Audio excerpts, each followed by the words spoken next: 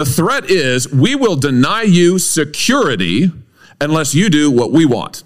Let me say it again. We will deny you security unless you do what we want. We had an assassin come to the home of Justice Kavanaugh and try to murder him. We have had credible threats on the lives of other justices. And now members of this body say, we will deny you security for you, your families, your children, unless you do what we want. The 2024 Republican presidential primary field is taking shape. The battle lines are becoming clearer, and so is the field of candidates. Is the odds-on favorites, if you look at the polling, still Trump versus Biden? That seems to be it, but it's just way too early to tell. I'm more angry now, and I'm more committed now than I ever was. Big challenge for these candidates is going to be how do they navigate Donald Trump? And how do they navigate Ron DeSantis? You and I have a rendezvous with destiny. We'll preserve for our children this, the last best hope of man on earth, or we'll sentence them to take the last step into 1,000 years of darkness.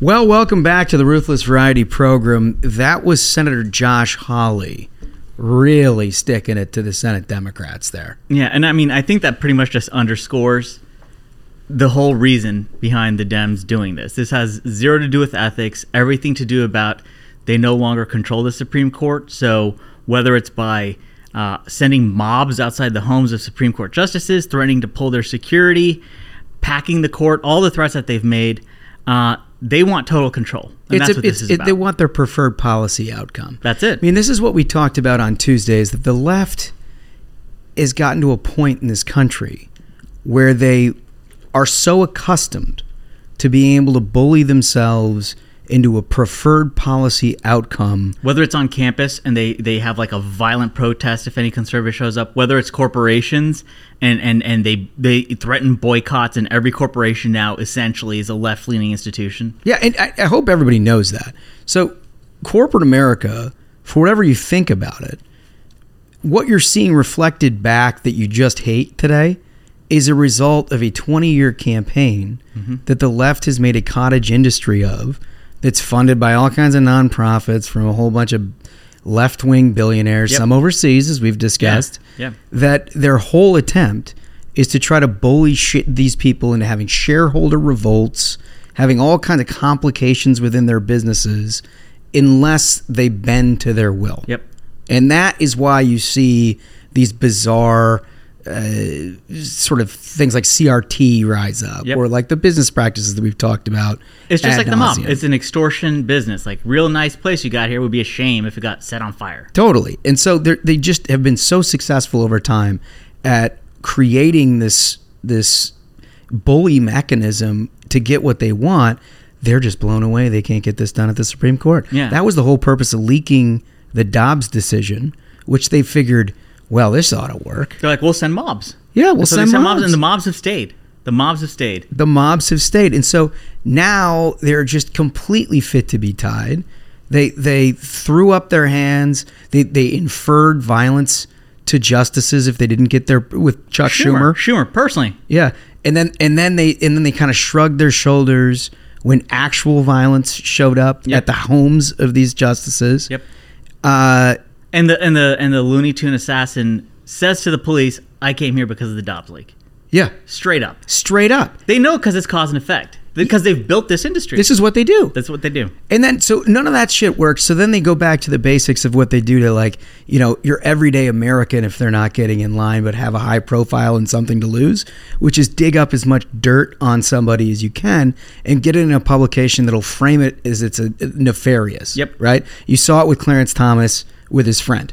Like, a guy can't go on a trip with his friend because now there's all kinds of allegations of he's on the take, despite the fact that his friend never had business before the court whatsoever. And that's the other thing, as I pointed out, is there's an example of Ruth Bader Ginsburg having a trip funded by a billionaire. Like, I thought that was a whole ethical issue. And you know, RBG, our patron saint, apparently did the same thing. You've had you're kidding me. You've had There's multiple hypocrisy, liberal Swat? justices who've made no disclosures of gifts and trips that they've been given. It's all a smear campaign. It's all smear. I mean, they tried against Clarence Thomas 20, 25, 30 years ago.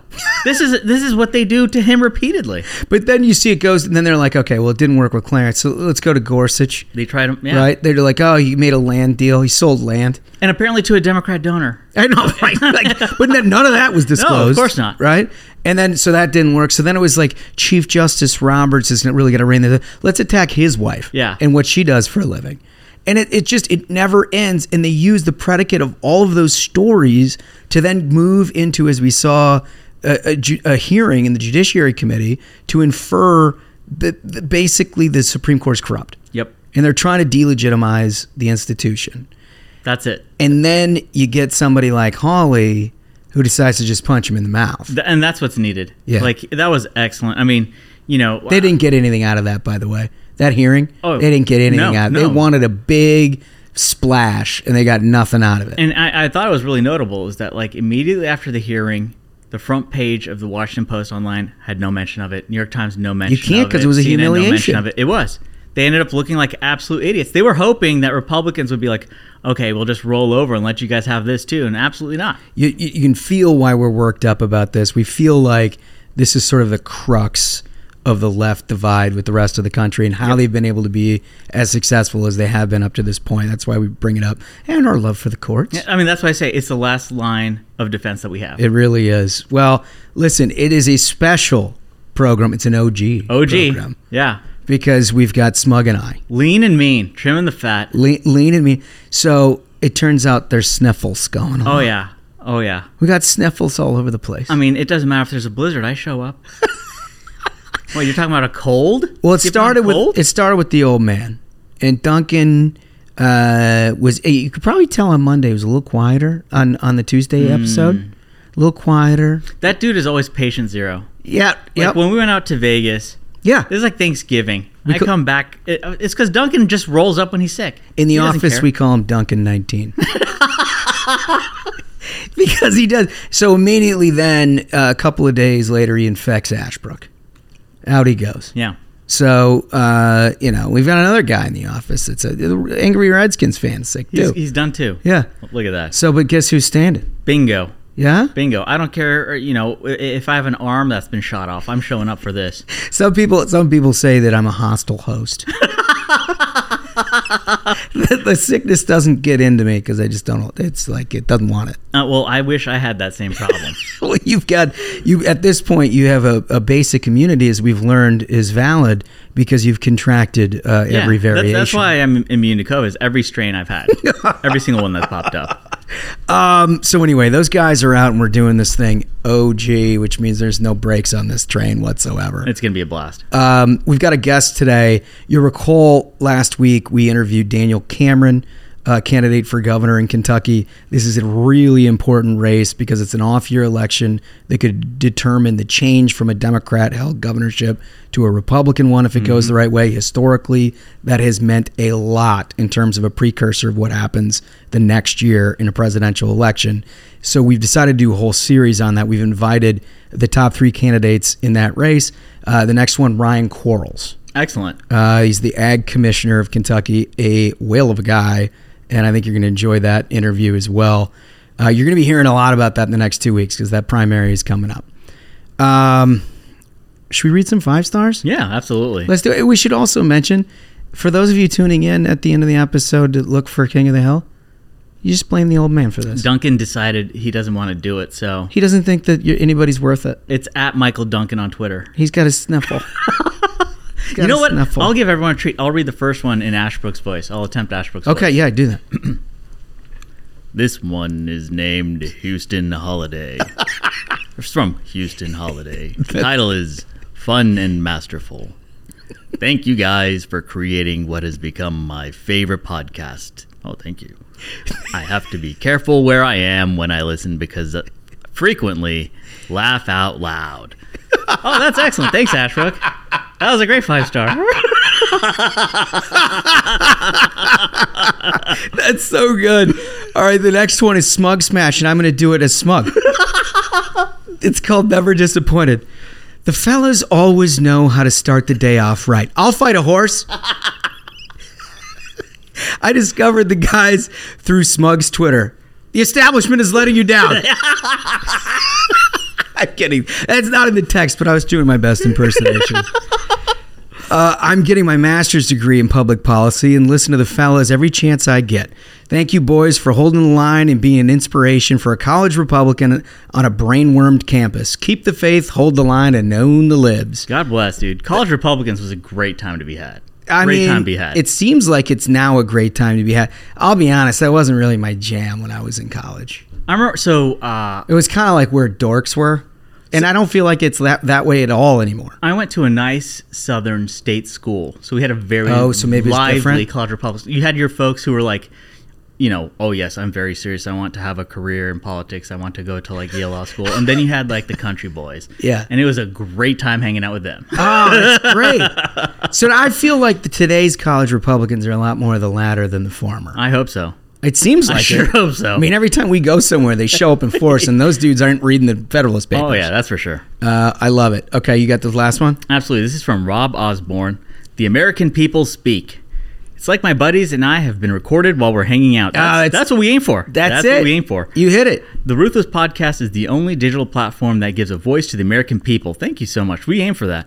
My favorite pod, and I wish it was on every day. Yeah. Thank you so much. Yeah, Thank you for that, Rob. Listen, we appreciate it, Rob. We're aiming to improve our services here at the Ruthless Variety Program. We should have an exciting announcement sometime soon. We should. I think everybody's going to enjoy it. Until then, let's get to the serious stuff that's going on. This first one is tragic. Yeah. Absolutely unbelievable. Undoubtedly, you've heard about it. There was a mass shooter in Texas. Mm-hmm. And as we've come to find out, this person was deported 4 times. The number of times there's stories like this. It's just unconscionable. So there was just the backstory is there was this family that was living in a house, and there was a guy shooting a gun, and it was his neighbor, and they had a baby sleeping in the house, and they're like, dude, can you stop shooting the gun like the baby's trying to sleep? It's a reasonable request. A reasonable request. I mean, it's how I feel on the 4th of July, by the way. If like, I'll give you till like 10, but like after 11 o'clock and we get at midnight and in the early AM hours, that's fair. If we're dealing with like a 1 a.m. M4 going off in my backyard, I start to get pissed off. Someone setting off the damn ones that sound like hornet's nest and shit and go 100 feet in the air. It's like, bro. That was like an 8 o'clock one. And my 2-year-old's like, I'm going to be up all night. So anyway, this story is unbelievable. NBC's write-up of this is incredible. A person believed to be the suspected shooter accused of killing 5 neighbors in Texas has been apprehended after a days-long manhunt. Well, we found out who he is, right? And as friend of the program, Steve Guest pointed out on Twitter, it takes 15 paragraphs for NBC to tell the reader that the suspect had 4 previous deportations as an illegal alien. 15 paragraphs. Yeah. 15 paragraphs. And this is the way that they present it. Governor Greg Abbott said at a news conference Sunday that the gunman had been deported from the U.S. 4 times and was back in Texas illegally. Not as a matter of fact. Oh, well, Governor Abbott is claiming. He's pouncing, maybe? Oh, yeah. He's pouncing on the illegal alien who killed a bunch of people. He was pouncing or he was seizing. But anyway, he's stating the facts. This guy had been thrown out of the country on 4 separate occasions and was back here and murdered an entire family. I mean, it's just... And you know, this is getting so tiresome. We saw the same thing happen. You know, the media has become so clear that they are left-wing operatives, essentially. When you had that horrible shooting, and you had the New York Times say, we want to apologize for misgendering the shooter. It's like... Who's the victim here? What are we talking about? As with so many things in society today, it's so upside down, you think you've lost your mind. Yeah. You know? Yeah. It's like, have I gone crazy? Have I gone nuts? Maybe I'm the crazy one because nothing makes sense. This whole entire story, regardless of what outlet is writing it, should be a man who had been deported 4 times murders a bunch of people. And the analysis piece should be, what's wrong with a government that can't keep an American family safe because they have just opened the border and allowed somebody who had been apprehended on 4 occasions and deported to be back in this country, capable of doing something like this. You had Kamala Harris say, yes, the border's secure. You had Mayorkas, I think he was under oath. He said the border's secure. They said there is no border crisis. Oh, there you go. Well, here you go. And it turns out, as we found out this week, because the Biden administration has a political problem now. Now they can't hide from it. Now, you'll recall during the 22 elections when we were having this just crisis at the border, tens of thousands of people living under bridges, importing unaccompanied minors to work in sweatshops, a legalized slavery in this country. They straight-faced told us, every single Democrat straight-faced told us, there is no border crisis. Yeah. Right? So now that the president is in cycle and he's running for re-election, they can tell the American people don't believe that. So they've shifted a touch. And they've used as a predicate for that the Title 42 expiration. Now, you recall Title 42 dealt with asylum claims and whether or not you could just sit in this country and hang out while your asylum claim was being processed. And sign a note that's saying, yeah, I'll show up to court, and if the court says I got to go, I'll go. Right. And asylum, just like a real 50,000 foot look, is basically there's a political reason for you to be escaping your country. Like you're under duress, your government is turned against you. I mean, there's a lot of different pieces of it that go in. I mean, that's very rudimentary, but you get the idea. I mean, it's not just you want to come into America, that there's like a life or death reason that you're needing to come to a different country. There's instances, for example, Biden left these folks behind of you have these translators in Afghanistan who are embedded with our troops and helping them. Sure, they got a claim because their faces are known and them and their families are going to be killed if they're left behind, as opposed to, I can't remember, I think we've had over a dozen people on terror lists who have now, those are the ones who have been apprehended after sneaking into the United States. God knows how many have made it through. I know. And they all apply as asylum. And recall, so Title 42 gets put into place by the Trump administration. Every single Democrat, I think without exception, there may be one or two, says it's inhumane. You can't do that. And then all of a sudden in 2022, you get some endangered Democrats who flip. Yeah. They say, get rid of this. And in the get rid of this territory, the Biden administration then files court challenges that ultimately overturn Title 42, and they get an expiration. Well, then now all the Democrats who said that it was inhumane are now like, well, it wasn't a totally bad idea. Right? And then they run ads like, it's an election year. And then they run ads back at home being like, I'm standing for a strong border. Oh, yeah. Definitely. So anyway, that's the backdrop to all of this. Now the Biden administration this week is launching, this is according to Axios, migrant processing centers in Central America and South America, deploying 1,500 additional troops at the border in anticipation of the Trump-era Title 42 pandemic policy ending on May 11. The expiration of Title 42 marks a political and logistical inflection point for the Biden administration's immigration policy, a top target of Republican criticism and now legislation in the House, as officials have struggled to stem years-long surge in border crossing. Now, I would frame that a little differently. It's not that they have struggled to stem it.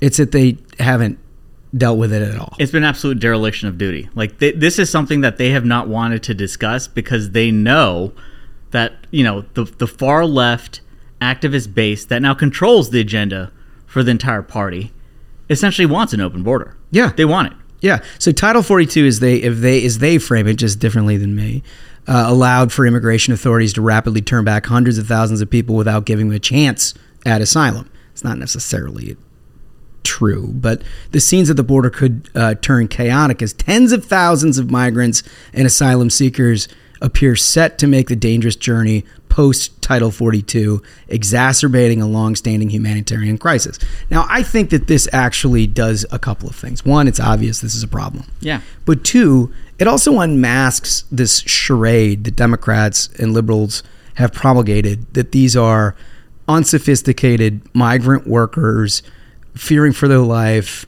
sort of trying to get a better life for them and their families. That is true of many of the people themselves. For the organizers, the coyotes, Bingo. the traffickers, the drug dealers, all of those people take advantage of a much higher sophistication, which is they know what the hell Title 42 is. Mm-hmm. They know what the expiration date of Title 42 is. And they are using everything in their power to try to pounce on top of it. And like, that is the problem. And that's the thing is they know, like you said, that Title 42 is expiring. We saw previously when you had news organizations who would interview migrants at the border, they'd be like, yeah, well, Biden's here now, so we know it's okay to cross. They sent the message. They saw when every Democrat on that debate primary stage raised their hand and said, yes, I would offer free college, free health care, living expenses, everything for anyone who entered the country illegally. So that's loud and clear. And knowing that Title 42 is expiring, everyone knows there's going to be a surge at the border. And in that chaos, it's just like a bonanza for these coyotes. That's when they love to operate, is when there's a surge beyond already the strained resources, which are unable to handle the crisis at the border. They know, I mean, like we previously reported on the show, is they're advertising on TikTok. Yeah. Coyotes are advertising on TikTok for both sides of the border. They're telling Americans, hey, if you've got a car, we can get you a few $100. Just meet us at the border, essentially, and help haul some folks illegally into the country. It's their business. It's unreal. It's their business, and it's not like your average migrant worker is sitting around watching CNBC waiting for an update on American immigration policy. Yeah. They're not. It's these people, the nefarious folks who make a living out of exploiting these people. And exploitation is key. So you hear some estimates of up to half of the women and children who make their way up disgusting are sexually assaulted. That's insane. I mean, if that doesn't make your blood boil, I don't know what does. And that's another example of misguided liberal policy that they think is the more humane approach ends up just being a tragedy. Yeah, it's absolutely disgusting. So according to Fox News, there are over 210,000 illegal immigrant border encounters in April, bringing the total number of 1.4 million to the fiscal year. Insane. That's worse than at this time in the last fiscal year when we thought at that time it was an absolute top of the line crisis, which is the worst year on record. Yeah. So I mean, Biden's setting some records. that is true. That and putting Jell-O pops, or whatever it is that he eats. But we've also noticed there's this little chorus of mayors, which you recall several months ago, all of a sudden decided to take an interest in immigration policy because DeSantis and Abbott and others were starting to send migrants off of their border where they could not actually provide humanitarian services to some of these blue states that said that they wanted any and all. Yeah, and Chicago specifically, you had Mayor Lori Lightfoot. I remember at the beginning of this, she said, oh, yes, well, Chicago is a compassionate city. Maybe next time I'll pay to provide the buses for Abbott, right? And now she's singing a bit of a different tune. So this is according to ABC News. Outgoing Chicago Mayor Lori Lightfoot and New York City Mayor Eric Adams are criticizing Texas Governor Greg Abbott for resuming the, quote, inhumane and dangerous, unquote, busing of migrants to major cities, right? I mean, it's as if, and maybe this is true, that they live in such a small information flow that they actually don't know what's happening to these people at the border. I think they don't want to know. I think they like having that ignorance. But how can you say the inhumane and dangerous busing when you see the alternative going on at the border? Yeah. The alternative is coyotes, like you said, raping, killing, people living in squalor, homeless, we don't have the resources to take care of all of these people at the border. If you think a bus ticket in America is inhumane, why don't you try seeing what's happened at the border where it's a surge of people being trafficked? That's what's happening. So, but it turns out their real problem is not the inhumane or dangerous conditions. They go on to say, your lack of consideration or coordination in an attempt to cause chaos and score political points has resulted in a critical tipping point in our ability to receive individuals and families in a safe, orderly, and dignified way. Okay. At least Adams, and I think Lightfoot, and I know the mayor of D.C., said last year they couldn't take care of anymore. It wasn't about making sure that they set up a system where they could properly like monitor and take care of. They didn't care about that. They finally got immigration for the first time. Yeah.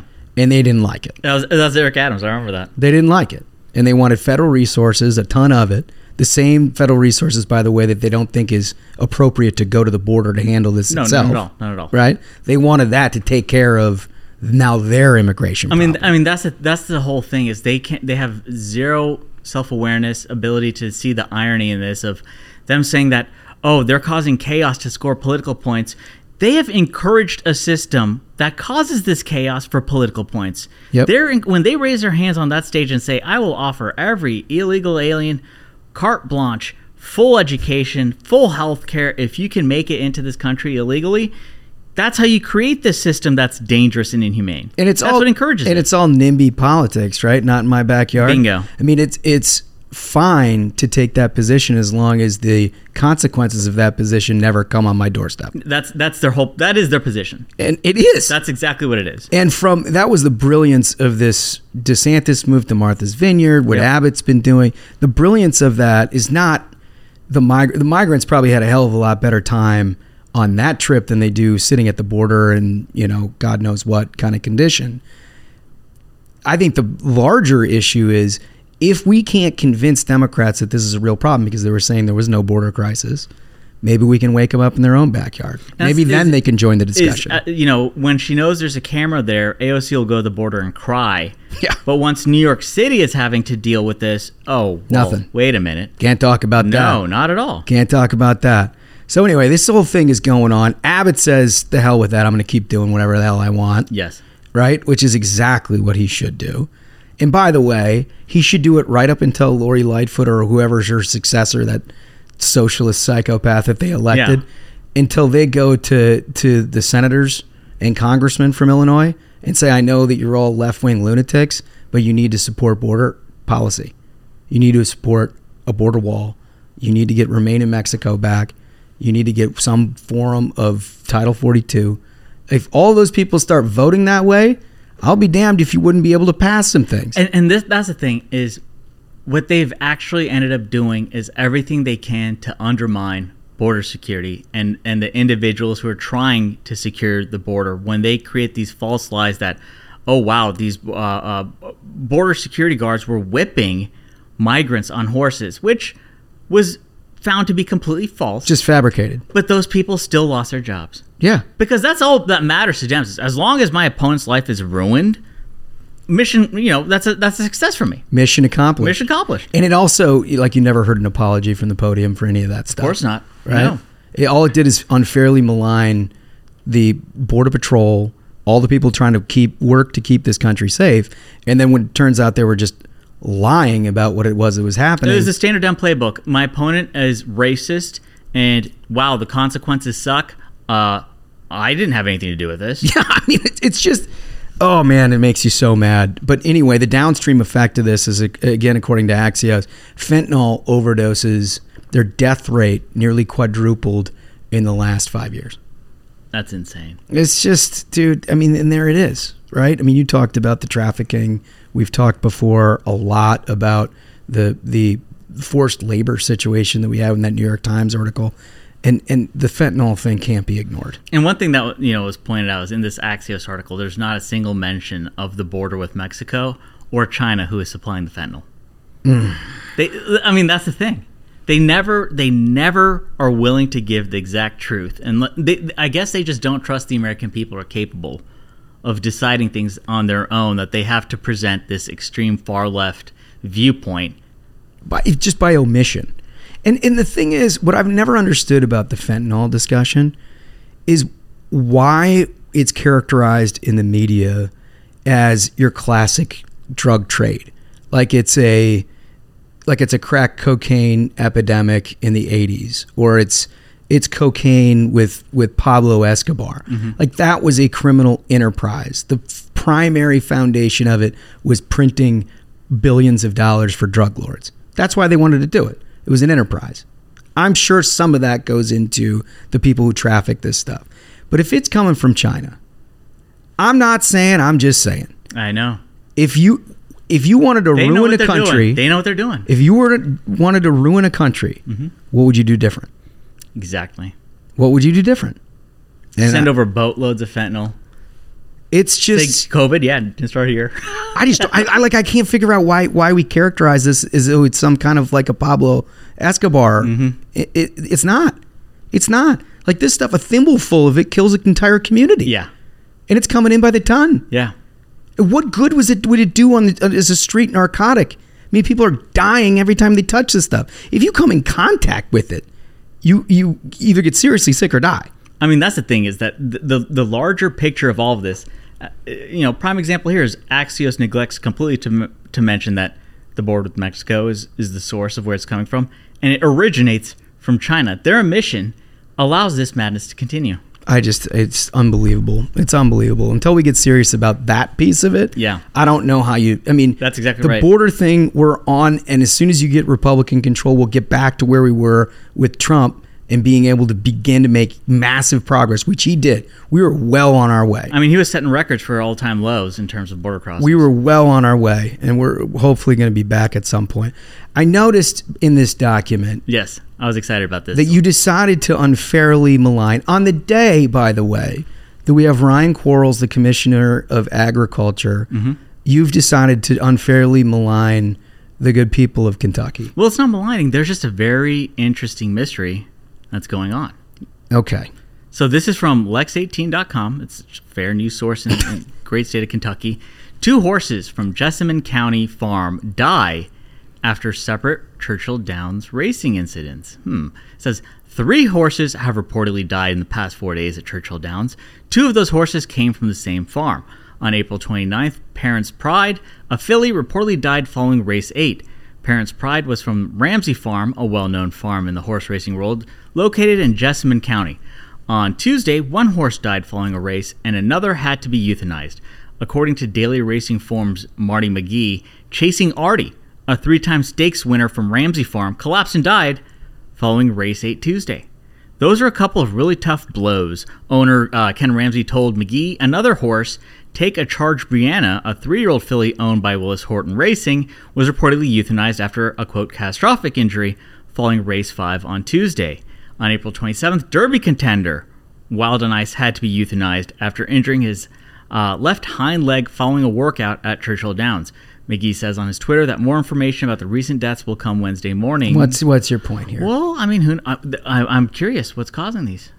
What could be behind this? Well, look. I mean, I know the horse racing has outlawed a lot of horses receiving medication that they needed in the past. They passed federal legislation last year that actually dealt specifically with that. Like I remember poor Junkie Horse. They banned Bob Baffert, and you were pro Junkie Horse. I'm pro Junkie Horse. I'm pro Baffert. Yeah, he did nothing wrong, and no one cares. So what's your issue? So what's your issue? You know what? When they're breaking legs and stuff, maybe you have to give them on that junk. They'd have these roided out legs. Wait, this is a pro-drug argument? 100%. Oh, I didn't know where this is headed. I mean, I didn't either until this point. You roid out their legs. They don't break. I thought you were going to say that you thought that these horses were treating unfairly. And I think that is the most completely ridiculous. If a horse is broken, you got to get rid of it. You don't want it to suffer. You don't want it to suffer. But you don't get there if it's maybe it just needed a taste. Just a little bit. I will guarantee you. A little bit to have a fun night.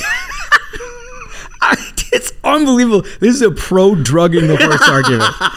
This is unbelievable. Baffert did nothing wrong. I mean, is he really? He's completely banned? He won't be there this year? No, I think he's got. This is the last year of his ban, though. I think he gets back into it. That's bullshit. I mean, the guy just made the sport so much more fun. He brought a lot of class to it. They're keeping him out, and they're keeping the drugs out of these poor horses. Just give them a little taste. I'm not saying, mess them up, that they're out there fighting people in the stands. But, you give them a little bit, loosen them up a little bit. Horse racing is a tough sport, but I guarantee you this. Most of these horses, including the farms that we're talking about here, treat those horses better than you were treated as a child. I can guarantee you that. These are like tens of millions of dollars on the line, right? Yeah. And you want to make sure your horse is doing great, fed the best food, living the best life, ready to roll on race day. And then, you'll be making millions off, the horse has a great time. They're making more kids. One of these days, I'm going to take you on a stable tour. I would and love you're going to see what these horses live like. And you're going to be Kings. like, Absolute kings. You're like, I want to be a racehorse. And they have to, because like I've said, like horses are like the softest animal in the animal kingdom, the most temperamental. You give them the wrong food, they will break their leg. Wait, is this the other thing? Okay, so it was pro-drug, and now you're getting to they're just soft. They are soft. Horses are incredibly soft. Incredibly soft. I have a feeling this stable tour is going to accomplish more than one thing. You're gonna go head to head with one of those thoroughbreds. It's gonna give you a hoof to the forehead. Okay, this is important news. Really important news. Invasion of the super rats.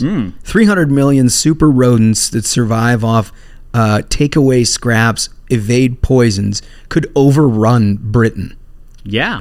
I mean, they clearly have a rat problem. We're seeing everything that's going on with that family. Oh my God. Every day it's like another story of, oh God, someone said they're happy their dad died, or someone's happy that like their brother's not going to be there. Place is packed full of rats. You've turned this into a Meghan Markle thing? That's unbelievable. Millions of super rats are threatening to plague Britain as they grow increasingly fatter by scavenging off takeaway scraps as disgusted customers spot them outside of fast food restaurants. Footage shows one woman left in shock after seeing a giant rat feasting in a rubbish bin in a McDonald's car park before scuttling away to nearby bushes. According to pest experts, rats who eat just about anything are becoming more resistant to poisons, as well as adept at finding better and more hidden spots to nest and breed in walls, basements, and attics. Well, I'll tell you what. So, it says it right there. They're willing to eat just about everything. They're more resistant to poison. It's the British food. Like, if you're willing to eat that, number one, you've hit rock bottom. Number two, you don't fear death. Nothing can kill you if you're willing to eat that garbage. Today is the UK's turn in the barrel. Yeah. I mean, it is the worst food. Hands down. Smug has no moved one on. enjoys British food. You're not like, oh, you went to a trip to London. The food there is terrific. No one has ever said that. The Italian community is no longer in danger. The Irish community is no longer in danger. If you're English, you got a real problem. I mean, Italians got good food. Irish, I guess, it's like misery food. It's like boiled potatoes. It's like hard times. This is a civilization that's just seen some shit. But the British, they've had such opulence, and this is the best they can come up with. It's the trash food. But the damn rats are doing them a favor. Do you think that maybe they'll have like a migration problem with rats, like trying to get on the boats and go over there? They're like, we got to get to the other side of the English Channel to get some good food. This is absolute garbage. They're like, this is the Valhalla for rats. Yeah, I mean, I would, when this lady runs out of this restaurant in horror, right? Yeah. You're essentially eating from the McDonald's bin at the same time, lady. You're having food in Britain is not like some kind of a treat. You're no better than the rat. Looking down at a rat at that point makes zero sense. Well, so the largest rat caught and recorded in the UK was 21 inches long. That's a monster. Which is the size of a small dog. I wonder if that includes the tail. Probably not, right? No, they wouldn't include. Because the tail itself is be a yard 20. or something. Yeah.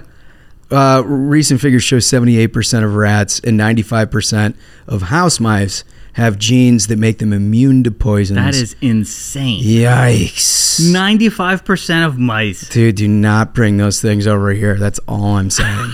That's all I'm saying. Do they not have cats? Like, how does this get this out of control?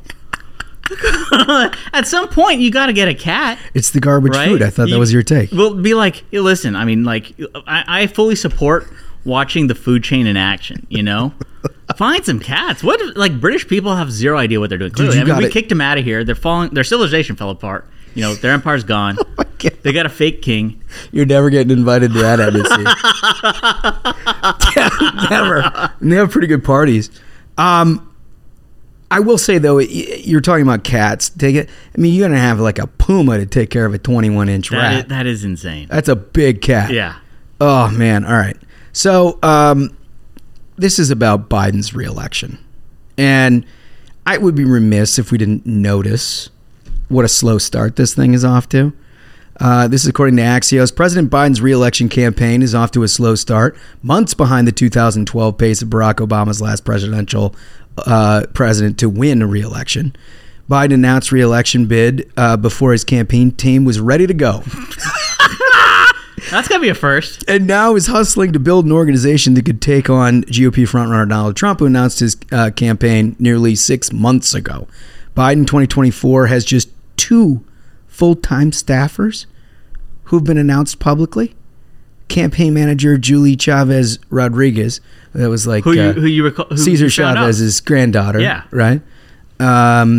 No relation to Julio Cesar Chavez, probably the world-renowned lightweight boxer. Yeah, no relation to that. A senior aide to Biden who doesn't start her new job. She doesn't start as campaign manager for another 2 weeks, limiting the campaign's decision making. Yeah, no, if you have the campaign manager, that does limit some decision making. I mean, do they need a campaign manager or convalescent care? I mean, like, that's the thing. You need someone to change his diaper, burp him. They're like, it's gotten off to a slow start. Oh, I thought Biden would be just scrambling. He's lively. You got to keep up with Joe. It's a real boiler room over there. Bloomberg initially reported that Biden's team would report its fundraising for the first 48 hours after he announced the campaign on April 25. But a week later, no totals have been announced. Oh. A campaign spokesperson told... So they have a spokesperson. Which, by the way, I read it's going to be TJ Ducklow. Is he going to be in? I heard I read in Playbook or Punch Bowl or something like that TJ Ducklow. Wow. I think he was our first or second scalp on this program. That was a hell of a controversy. That he is now back in the fold, and there's mixed reviews. Yeah. Now that they mentioned, I did see a thing of it was I think Joe Biden's former staffer came out and they were like, this is absolute bullshit. He shouldn't be allowed back in. Yeah, so he was fired because he was like berating female staff, and then he ultimately had a relationship with a reporter. And he called Tara Palmieri, I think. What's the name of the she writes Playbook, right? Well, she used to. Now she does Punch Bowl. Puck, I think. Puck. And he called her and just like basically gave her threats and said horrible things if she would report on his relationship. Yeah. Yes. Now I remember it. Anyway, that all caught up to him. He got fired, and he was basically doing a mayor campaign in Nashville. Now he's back, and I bet he's the spokesperson on this. Unnamed spokesperson. But amazing. If they only have two campaign staffers and he's one of them and the other one doesn't start for 2 weeks, how many people can it be, right? Seems like some logical deduction we do here on the Ruthless Friday program. Wow. The campaign is relying on the Democratic National Committee for personnel support and money. Good luck. All of Biden's ads and the announcement were paid for by the DNC. In 2011, Obama's re-election announcement was paid for by his campaign. Biden's campaign team is well behind the schedule. We went over that for sure. And they do all the parallels of Obama. It turns out, I mean, I don't think this is a mystery to anybody, Smug. We've talked about this since the 2020 election. There's no other plan. The only plan is to keep this dude as limited as possible and hope Republicans blow each other up. You know, I think this is actually an opportunity to do a good contrast of some stuff that I've been reading and hearing on the opposite side from Biden. Is I've started seeing articles which are like, we are surprised. This is from journalists. They're like, we are surprised at how well run an organization this Trump presidential campaign has been, which is amazing to hear journalists have to admit that. Yeah, it's amazing to hear that. It is amazing to hear that, but we also know here, and the reason you listen to the Ruthless Friday program is because we have relationships with all those people. And we know, like, one of the guys that they brought into the room is this guy, Chris LaCivita, who I've worked with for close to 20 years. He was like a Marine or something, right? Yeah, Marine. They usually got their shit together. He was responsible for the Swift boat ads against John Kerry. Was he really? Yeah. This dude knows his stuff. No shit. He made those. Yeah, so if you see that guy, which, by the way, we'll have him on the program. You guys can hear from him directly. He's Trump's senior strategist now. But when you see his name associated with an outfit, it's going to get done. Like, stuff's going to get done. I mean, you don't want to be in the same room as this guy if it's not getting done. Damn, if he comes in here, I might need his autograph. I loved, one of my favorite things on Twitter was replying to John Kerry tweets with the Swift boat ad, and the replies would just become so angry and hostile. Because, like, it fucked him up so bad. Totally, it became such an issue. I had no idea he was behind that. Yeah, and you always say in a campaign, honestly, when your opponent is focused exclusively on the opposition that's being run against them, rather than a message, you're going to win the race. Yeah. And like that was what happened in 2004. And, you know, these guys pretty good at it. So anyway, that's what's happening right now with the Biden campaign. This story blows my mind. This is from the AP. A German court said Wednesday the landlord sunbathing naked in a courtyard of his building wasn't a reason for his tenants to reduce their rental payments.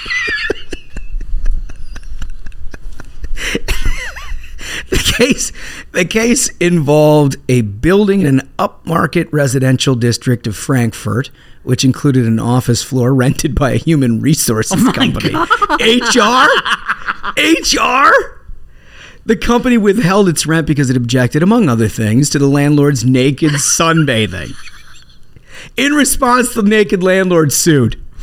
Frankfurt State Court rejected the company's reasoning, finding that the usability of the rented property was not impaired by the plaintiff sunning himself naked in the courtyard. Incredible. It said in a statement that it couldn't see an admissible, deliberate, improper effect on the property. Mate, this is just completely batshit crazy. Feels like a strict constructionist over there in Frankfurt. Reading the law. And of all people, it's like the HR company's like, listen, we just have a little problem over here. These are the people that get into your office and are like, hey, Judy feels like your tone was a little rough yesterday, and I'd like you to work on that. Here are the following 5 hours of classes I'd like you to go to. I mean, he was kind of like, here's I got some for your tone. Right here. I got a study. It's invented by Beanass. Sun's up, buns out. This guy said, fuck it. And he's a landlord. This one's right up your alley. Southwest, according to Fox4News.com, Southwest was named America's worst airline. Well deserved. It's essentially just flying steerage. It's the garbage truck with wings. And I continue, I thought over the years they would have learned and started trying to become like a real airline. Yeah. To my knowledge, they still have like zero assigned seats. It's Royal Rumble. Yeah, no. Right? Every flight is Royal Rumble. And every time you hear something horrible, it's always, because that's the thing is it's like it's a pressure cooker, right? You find people who are like, I don't want to pay more than $10 to get where I'm going. I don't need an assigned seat. I'm willing to engage in combat to find a seat, and also while 30,000 feet in the air. You know, it's like UFC with wings. So it's an actual study that was done by Wallet Hub, who monitors these sort of things. They ranked 11 airlines. Dead last was Southwest. You know what beat it? Frontier. Oh my God. Wasn't that the P one?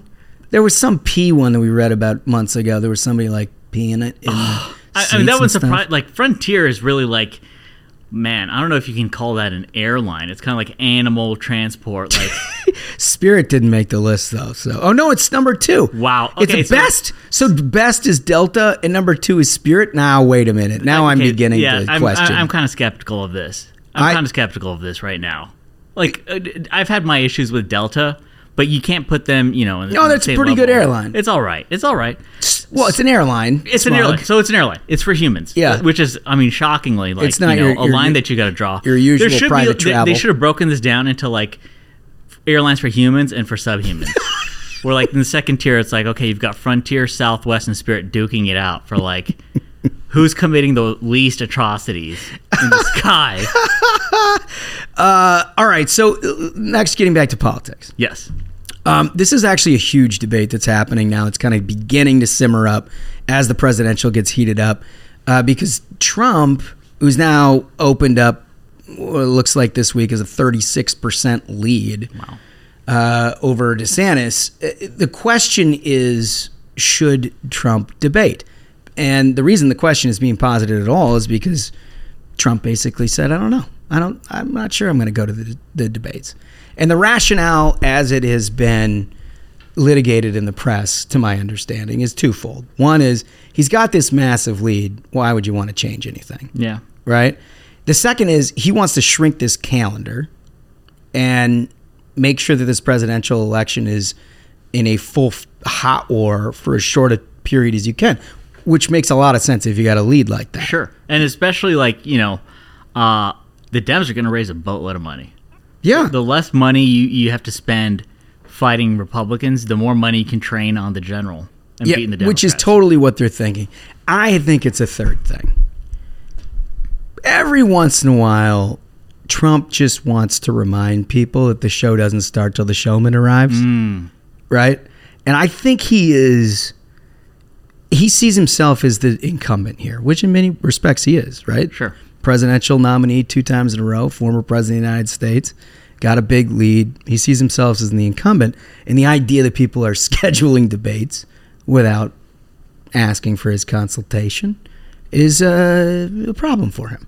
And he wants to make sure that people know that you don't really have a debate unless I show up. He skipped one of the debates in 2016. He did. One of the Republican primary debates. He did, and I think it was actually a mistake at the time because he was rolling everyone, and he skipped a debate.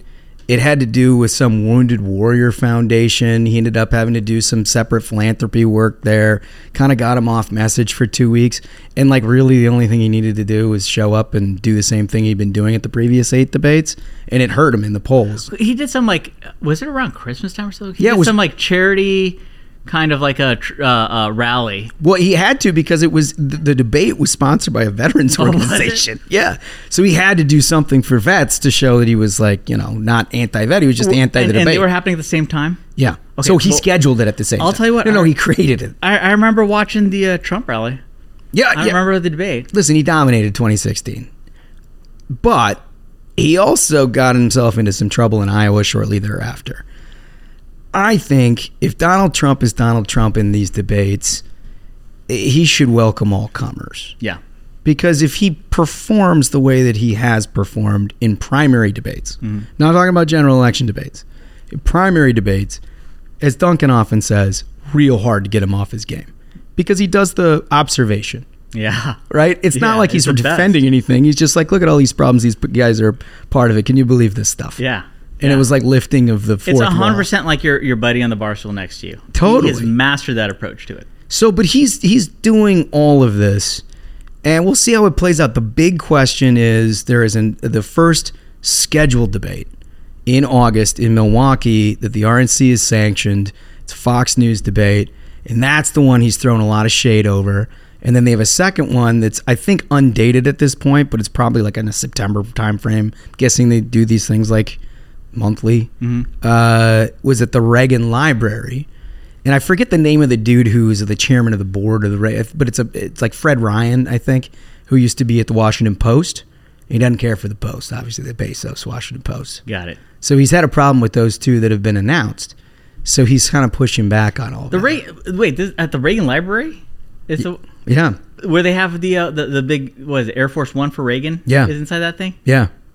I mean, I don't. What input does this guy have on the library? Isn't his job basically like make sure no one steals any shit? I think it's pretty tough not to show up at the Reagan Library. I just think it is. Yeah.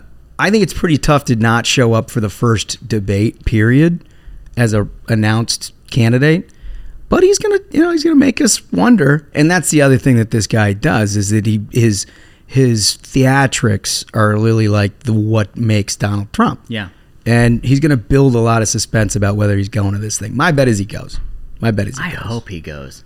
I think he should. There are few things as fun as watching Trump in a debate. To me, there are very few things. It's better than basically any movie I've seen in the past few years. I'd take a Trump debate over any of them. The first one when he was going down the line making fun of everybody. I mean, it's just he changed. He's the only person. I remember, who are those authors? They had those game change books. They're like, Heilman that didn't change the game. Trump is who changed it. You never saw someone turn a debate, which was point, counterpoint, what's your rebuttal, into just a brawl. Yeah. And that's what the public wants. That is what the public wants. We want to see it. So, I don't know and if I also can stay think, away, but the public would love it. There's also a heavy segment of the Republican electorate that is in a different place than it was in 2016 in terms of their experience with Donald Trump. And I think they're going to want to hear him defend decisions. I think they're going to want to hear how, his administration, when it left, could so quickly devolve with the Biden administration. What constants are you putting in place? Why is the border the way it was if we were just going to do this on a 4-year increment? And granted, he was running for re-election and he lost.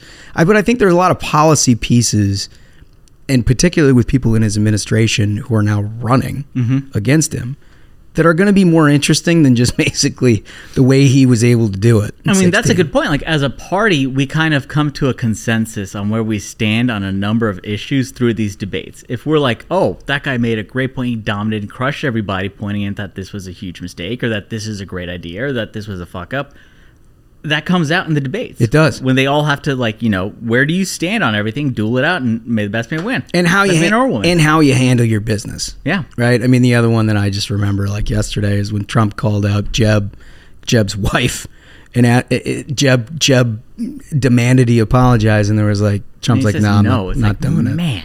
And it was like, whoa, man. All of a sudden, everything shifted. And you just realized that there was nothing you could do to Donald Trump with conventional techniques. I mean, that's the thing, is like, Mitt wrote the book No Apologies, but Trump actually lived it. Yeah. Right. And I think, look, the polls are the way they are right now for a variety of reasons. Got to remember, Ron DeSantis has not announced his candidacy. Have they gotten that thing? Because he has got to, apparently, what I'm hearing is it's like he wants to pass state legislature thing that like allows you to run for president. You don't have to resign. Yeah. Has that passed yet? Is that? I don't know. Duncan would know. But look, the legislature will do what he needs to be done. He's going to run for president, and he's going to announce sometime later than now. And it's really difficult to try to fight somebody like Donald Trump when you're not operating your campaign yet. Yeah. So I think that this thing over the summer is going to look a lot different than it looks like right now. And at that point, you may see some different calculations on, showing up for debates and things like that. I mean, like, even from DeSantis, like, even from just like what you can utilize when you're not running for president, like, I don't know what his media presence has been like. Like, what media presence has he had? Well, he's been doing events, but they're all, he did an overseas thing, but he also did a bunch of different events, but they're constrained by the fact that he's not running an actual campaign. And there's different things you can do for messaging, crowd building, things like that. But like, I think right now he's like trying to make the big thing that like, I'm at war with Disney. I'm not going to let them have their way. Okay, well, like, get out there and tell people that. Well, yeah, but he did a big thing last week about the death penalty for people who rape children. Yeah. Which I was like, yeah, that's great. Fantastic. So, I mean, there are points being put on the board. They're just not a one-to-one, head-to-head sort of argument against the two top candidates that we need to see. And I am expecting that we will see this. If I were Ron DeSantis' advisor, I would say we got to do a coast-to-coast tour called the Hang 'em High tour. It's about the policy of executing pedophiles, right? The Hang 'em High tour, coming to a city near you. We're not going to talk about running for president, but we're going to talk about what I've done. But this is just me talking about governor stuff, folks. I'm just being a governor. Just doing governor stuff. Just governor does. And we hanging him here. I love it. All right, well, let's get to our interview. Recall, this is our second installment in the candidates that we will see for the Kentucky primary for governor next month. I want to welcome to the program a very good guy. I've known him for a while, not particularly well, but I've followed his career and been very impressed with his work as the Kentucky Ag Commissioner, who's now running for governor. Ryan Quarles, welcome to the program. Glad to be with you. It's Derby time in Kentucky, yeah, so it is. This is agriculture at its best at an international level. You guys get all the attention here this week. I mean, this is the big one. It is. Just worked the backside of Churchill. And, I got a good tip this morning that in this race in 2023, it's going to be a very crowded field of good contenders, that there's a couple front runners that people are kind of paying attention to. But I think that the winner of this race is going to be someone that breaks late and sprints to the finish line. And, oh, by the way, there's a horse race this weekend, too. I see what you're doing there. And obviously you're referring to two major competitors. You've got more than that with Daniel Cameron and Kelly Craft, who have been getting all of the national headlines in this primary. But those of us who've spent a lot of time in Kentucky and Kentucky politics know that there's more than meets the eye with the Kentucky electorate. And you've had a grassroots hold there for a long time, and you're very much in this race. So where do you think it sits now? You got a couple weeks left. This has obviously been a grind.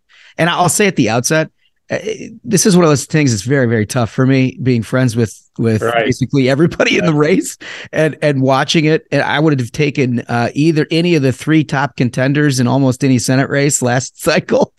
I heard you say that before. Yeah, it's a dogfight. So tell me where you think it sits. I think that we're all sitting about the same spot right now. That the only poll that I'm worried about is what happens on May 16th. I do feel like we have a very strong grassroots apparatus across Kentucky that dates back almost 8 years now since I've been crisscrossing the Commonwealth as Commissioner of Agriculture. And we have a very good strong foothold in rural Kentucky. Mm-hmm. And we can kind of piece it through just real quickly here. Down in get past I-65, Western and West Kentucky. These used to be heavy Democrat counties. Yep. Used to be the Rock of Gibraltar for the Democratic Party. Not anymore. They're flipping almost every month. And we're going to do very well down in Western and West Kentucky because this is the first time that these Western Kentucky counties are going to be engaged in a statewide gubernatorial primary. Mm-hmm. I'm from Georgetown, which is in central Kentucky, of course. We farm there. Family's been there for 200 years. And we're like Lieutenant Dan of farming. We've been farming the same areas. So I'm a little bit better known there in the Andy Barr Congressional District. No shrimp boats, though, just for the record. No shrimp boats in Georgetown. That's right. But, I think I'm going to do very well in Central Kentucky. That's my backyard. Always perform well. My name ID is a little higher there. Then down in Eastern Kentucky, we've been very visible flood relief as we were with tornado relief.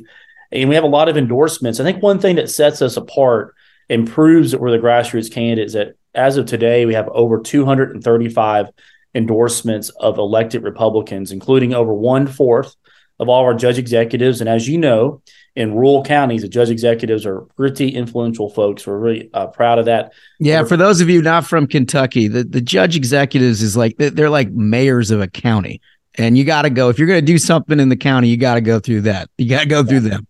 Yeah, and you better stop at the courthouse, too. Yes. Otherwise, they let you know. They do.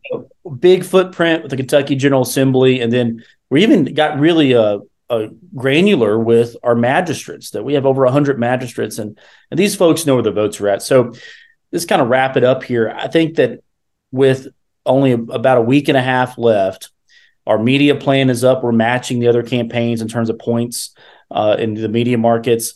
I think people are eager to see a positive race, a positive candidate that's focused on the issues, and that's the route that they've taken during the debates as well. But at the end of the day, rural Kentucky, I think, is going to turn very well in our favor. And it's been over 20 years since we've had a governor from rural Kentucky, and a lot of people feel that I am the candidate who has the best chance of beating Andy Beshear in the fall. That's one thing that surprisingly has not been talked about a lot, is that yes, we have to get to the primary, but that's just the start of the fall election.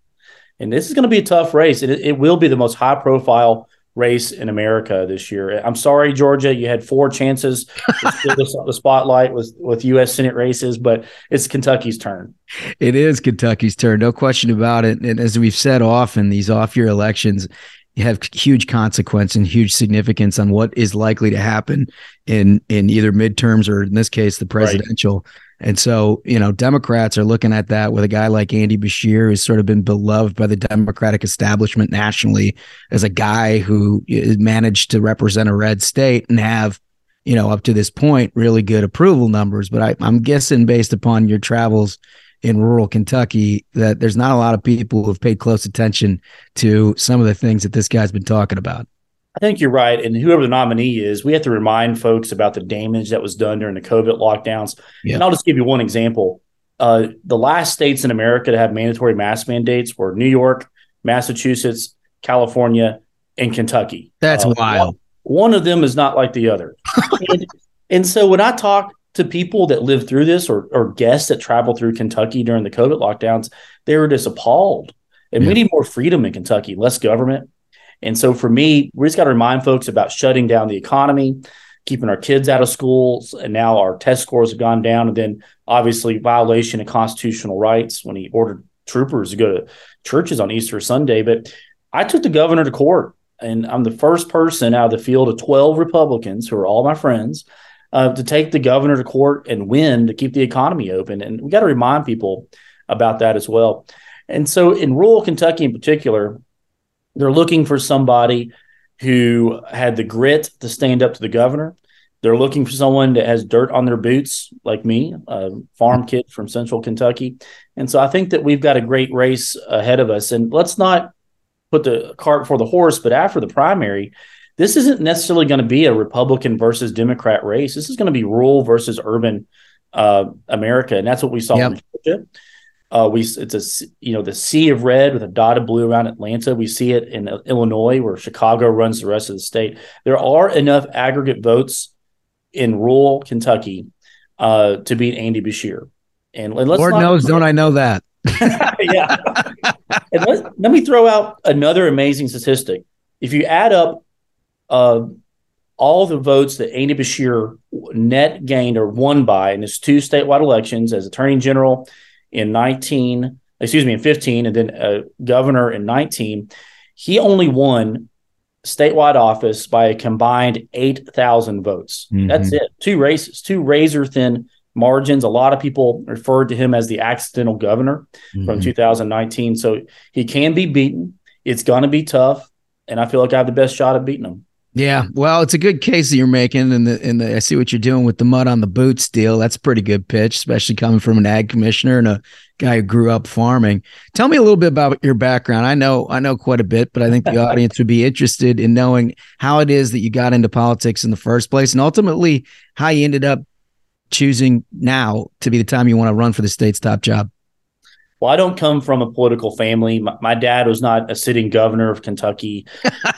My dad worked, my brother and I, just like the 9 other generations of Kentuckians before me, of Quarleses, that we grew up working hard. I started working full time at age 6 for $1 an hour. My dad. I feel like there's some child labor issues with that, Ryan.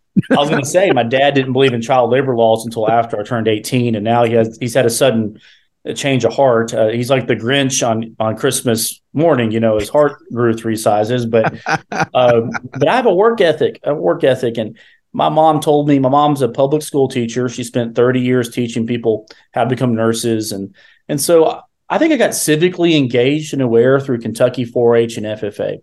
Then watching my dad advocate for farmers with farm bills in Washington, D.C., et cetera. And so I think that's where the political bug really started for me. I went on to University of Kentucky and I was motivated. I took 27 credit hours a semester, knocked out 5 degrees there, picked up a full ride at Harvard University. Your academic career was a lot different than mine. I like the motivation at a young age. I guess that's why it is that you're running for governor, right? I guess it's like that scene from Tommy Boy. A lot of people go to college for 8 years. Yes, they're called doctors. They're called doctors. That's exactly right. And you ended up at Harvard. And by the way, I love nothing more than Ivy Leaguers having to hear somebody who talks like you every day. Oh, yeah. Are you saying I have an accent? I was wearing boots to Harvard Law School, and people are like, "Where did this guy come from?" They're like treating you like a zoo animal. Say this, say that, and I'll tell you what. The year I was there was the fall of 2008 and spring of 2009. So I was there during the Obama-McCain election. You want to talk about being a lonely Republican on campus? Holy smokes! I was carrying the water for the party up there. And I enjoyed it, but I was so glad to get back home and finish up my law degree from UK. And I actually ran for the legislature while I was a student at UK Law School, and I had a primary 8 days after I graduated, got to the bar exam, and then I beat a 14-year sitting incumbent member of leadership in the state house. I remember that. In the vote, and became the first Republican since the Civil War to hold that seat. So I was really proud of myself. Yeah, well, and that's the thing about your career in this is that people look at your last couple of elections and you blowing the doors off people and they forget you've been in some squeakers before too. Yes, and I know how to beat incumbent Democrats because I've done it before. Mm-hmm. And for me, it's a numbers game. We know this is going to be a low turnout primary.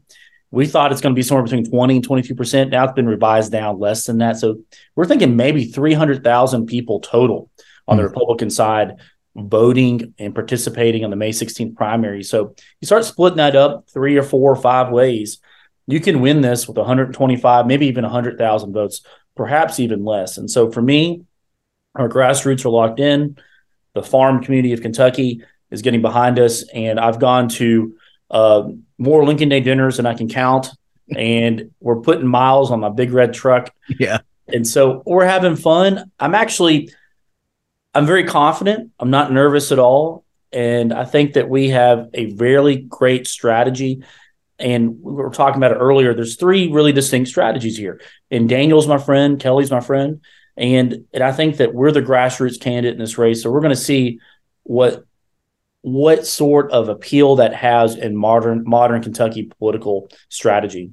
I think. Yeah, well, and I can see why you have confidence in it, because as you said, the turnout in these off-year primaries is not what it usually is, and a good ground game that makes a big difference. We've seen it in primaries in the past, and we're going to see it again. I do think this one's a little higher profile, and it seems to me like you've got an awful lot of people who recognize post-COVID and post Andy Beshear way he's run the state, that the governor makes all kinds of decisions that either amplify what a president of the United States and a Congress are doing or go in the other direction. And in the case of the Biden administration, the guy's basically followed everything that they want him to do and more. Right. And so the importance of it, you would think would raise the turnout a bit.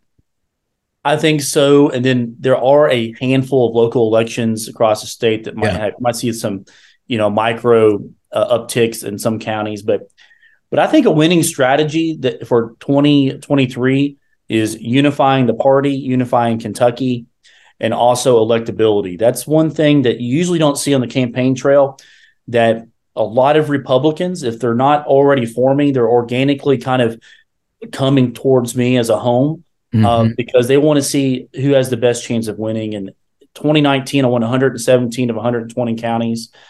And so for me, I think that this race is going to be one that will set the stage for the 2024 presidential race, because Kentucky's a litmus test, right? That we're one of only 3 states with these off-year elections, Louisiana, Mississippi, and Kentucky. So what happens here could very well be a litmus test, thumb in the wind about what's going to happen next year on the national level. Yeah, and I think you're right in that, win, lose, or draw, you have been, in the way you've conducted this campaign, a central force in trying to bring factions of the party together. And these primaries, I mean, look, they get ugly. Everybody says it's forever broken, and they, you kind of come piecing them back together, but it takes people like you who have friends in all camps in order to do that. I know we've had some tough ones in the past, but this one is, I got to imagine from your seat watching all the air wars go on everywhere else, it's got to be an interesting vantage point. It is. And the way I look at it is that we got to make sure we come together after May 16th. And I think mud, as you mentioned earlier, mud belongs on our boots, not in our politics. Because, look, we know the fall race is going to be rough. We know that, especially with outside groups coming in. So for me, my whole strategy has been follow Reagan's 11th commandment. And let's have a governor's race that's based off who has the best ideas and not insults. Yeah. Well, look, I think there's a lot of people listening to this program that appreciate that. And I'm sure there are a lot of people in Kentucky that appreciate that. But there's a high tolerance in Kentucky for negative advertising, as we've seen over the last few years. Politics is the damnedest in Kentucky, right? So just name an author, and they probably said that at some point. But for me, I think that for someone that grew up on a tobacco farm, not from a political family, this really is an honor of a lifetime. And it also it's proof that America still works, that if you work hard enough, if you apply yourself, if you study, I think that for me, the America that I know, the Kentucky I know, is that you can do just about anything you want in life as long as you apply yourself. Yeah. Really appreciative of that. Yeah, no, it's a good message. So I imagine the only time you're going to be wearing a suit is on Saturday at the Derby, right? Yeah, well, boots and suits now. We never abandon the boots. And Saturday's going to be a lot of fun. Look, Yeah. Kentucky gets 2 minutes of the world's attention every single year. And so we make the most of it. We're promoting Kentucky bourbon. We're promoting Kentucky foods, and of course our racehorses. When people talk about athletes, these are the real athletes. There's 2 horses that live about 15 minutes from our farm. Each of them valued at around $90 million each. Holy cats! Are you serious? I think they live a better lifestyle than you or me. Okay, no question. Throw that out there. And look, I've got the opportunity to travel internationally, sell our state. I went to Dubai last year, selling Kentucky horses. I was in the United Kingdom last year, getting a bourbon excise tax lowered to 0. Yeah, so, you did a good job on that. Well, I appreciate that. And when you say you're from Kentucky, they ask about 3 things: Kentucky bourbon, Kentucky horses, and Colonel Sanders. All of those are agricultural products that I love. And so, look, I think that's going to be a big part that when I win this governor's race, we want to push Kentucky internationally. It's been a long time since we've had a governor that looks beyond the borders of the Commonwealth, looks beyond the borders of the United States. And so I think that we have a really good strategy for economic development outside of our state. Ride fast horses and drink good bourbon. It's not a bad message. Yeah, don't get those 2 confused. That's right. No, you don't want to get that backwards. So do you have, I know you think that the underdog is going to win the Kentucky Derby. Do you actually have a horse that you like? I mean, we could use all the tips you can give us. I usually wait till Derby day. Do you do the full, you watch them run around and you kind of measure them up and handicap them? I usually call one of my good friends that does that for me. Leadership, Mr. Holmes, is about delegation. You got to find people that are a lot smarter than you. And that's a fancy way of saying I'll let someone else do that for me. Experts in their field. Why not trust the experts? That's right. So, I have a good time with it. I'm there shaking hands. We're hosting dignitaries from around the world. But I also bring some friends with me as well. So, look, the Kentucky Derby is something that's iconic. And I can't wait to pass out the trophy next year at the 150th Kentucky Derby. I love it. Well, I'll be there this year. I'll see you. And it's going to be the first time I've been back since American Pharoah won the Triple Crown. So yeah. I got high expectations. Yeah. Track conditions should be good. Weather should be all right. And, as Commissioner of Agriculture, a lot of my colleagues across the country, they especially my friends, those flatlanders from those states that start with I out in the Midwest, it's corn and soybeans and maybe pigs and dairy. But for me, it's about Kentucky bourbon, Kentucky horses, tobacco, and hemp. So we've got some really unique things compared to the others. Yeah, and they all call you for Kentucky Derby tickets every year, I'm sure. Yeah, they think I'm Ticketmaster. I love it. Well, Ryan, listen, I got 3 big questions that we ask everybody the first time they come on the program. And the first one is, I think, probably pretty simple for you. I think I know where you're going, but last meal on earth, if you can plan it, what would it be? Oh, this would be a brisket that's been smoked at least 18 hours. There you go. Low and slow, accompanied with some pairing bourbons. I'll put it that way. Maybe even like a bourbon sauce of some kind. It's fantastic. I love it. Okay. Love to cook. All right. So if you never got into public service at all, and you've got this just sort of blue sky moment in your life that you can replace it with the benefit of retrospect with absolutely anything in the world, what would it be? Oh, if it wasn't elected politics, I'd love to be the United States Secretary of Agriculture. I think that would be great. But if you force me to not choose a political route, I think that University of Kentucky president. Oh, wow. That's a real homer answer right there. I love that. People don't appreciate in Kentucky, UK is just revered. I mean, you can't go to a single corner of the entire Commonwealth without people wearing their blue. And, it's not like that in every state. That's right. It's pretty unique. And I also think that running UK, in many ways, you can be more impactful to people because the land grant status, the extension offices, the healthcare branch, it's just so impactful to so many Kentuckians. It's not just about good sports, knock on wood. And I think you can change a lot of people's lives in that position. Yeah, I think you're right. I managed to, as chief of staff, learn in about 10 seconds that I had to put them at sort of a unique situation in terms of being responsiveness. I'm sure people will still treat me as Ticketmaster if that was the. Oh, you'd be way worse. Destiny. That's right. Yeah, that'd be way worse. All right. So the last question, and this is a little esoteric. I'll explain it because the audience hasn't heard it in a while, but we think that almost every successful person is motivated by one of two things. There's some version within, and it's either the thrill of victory or the agony of defeat.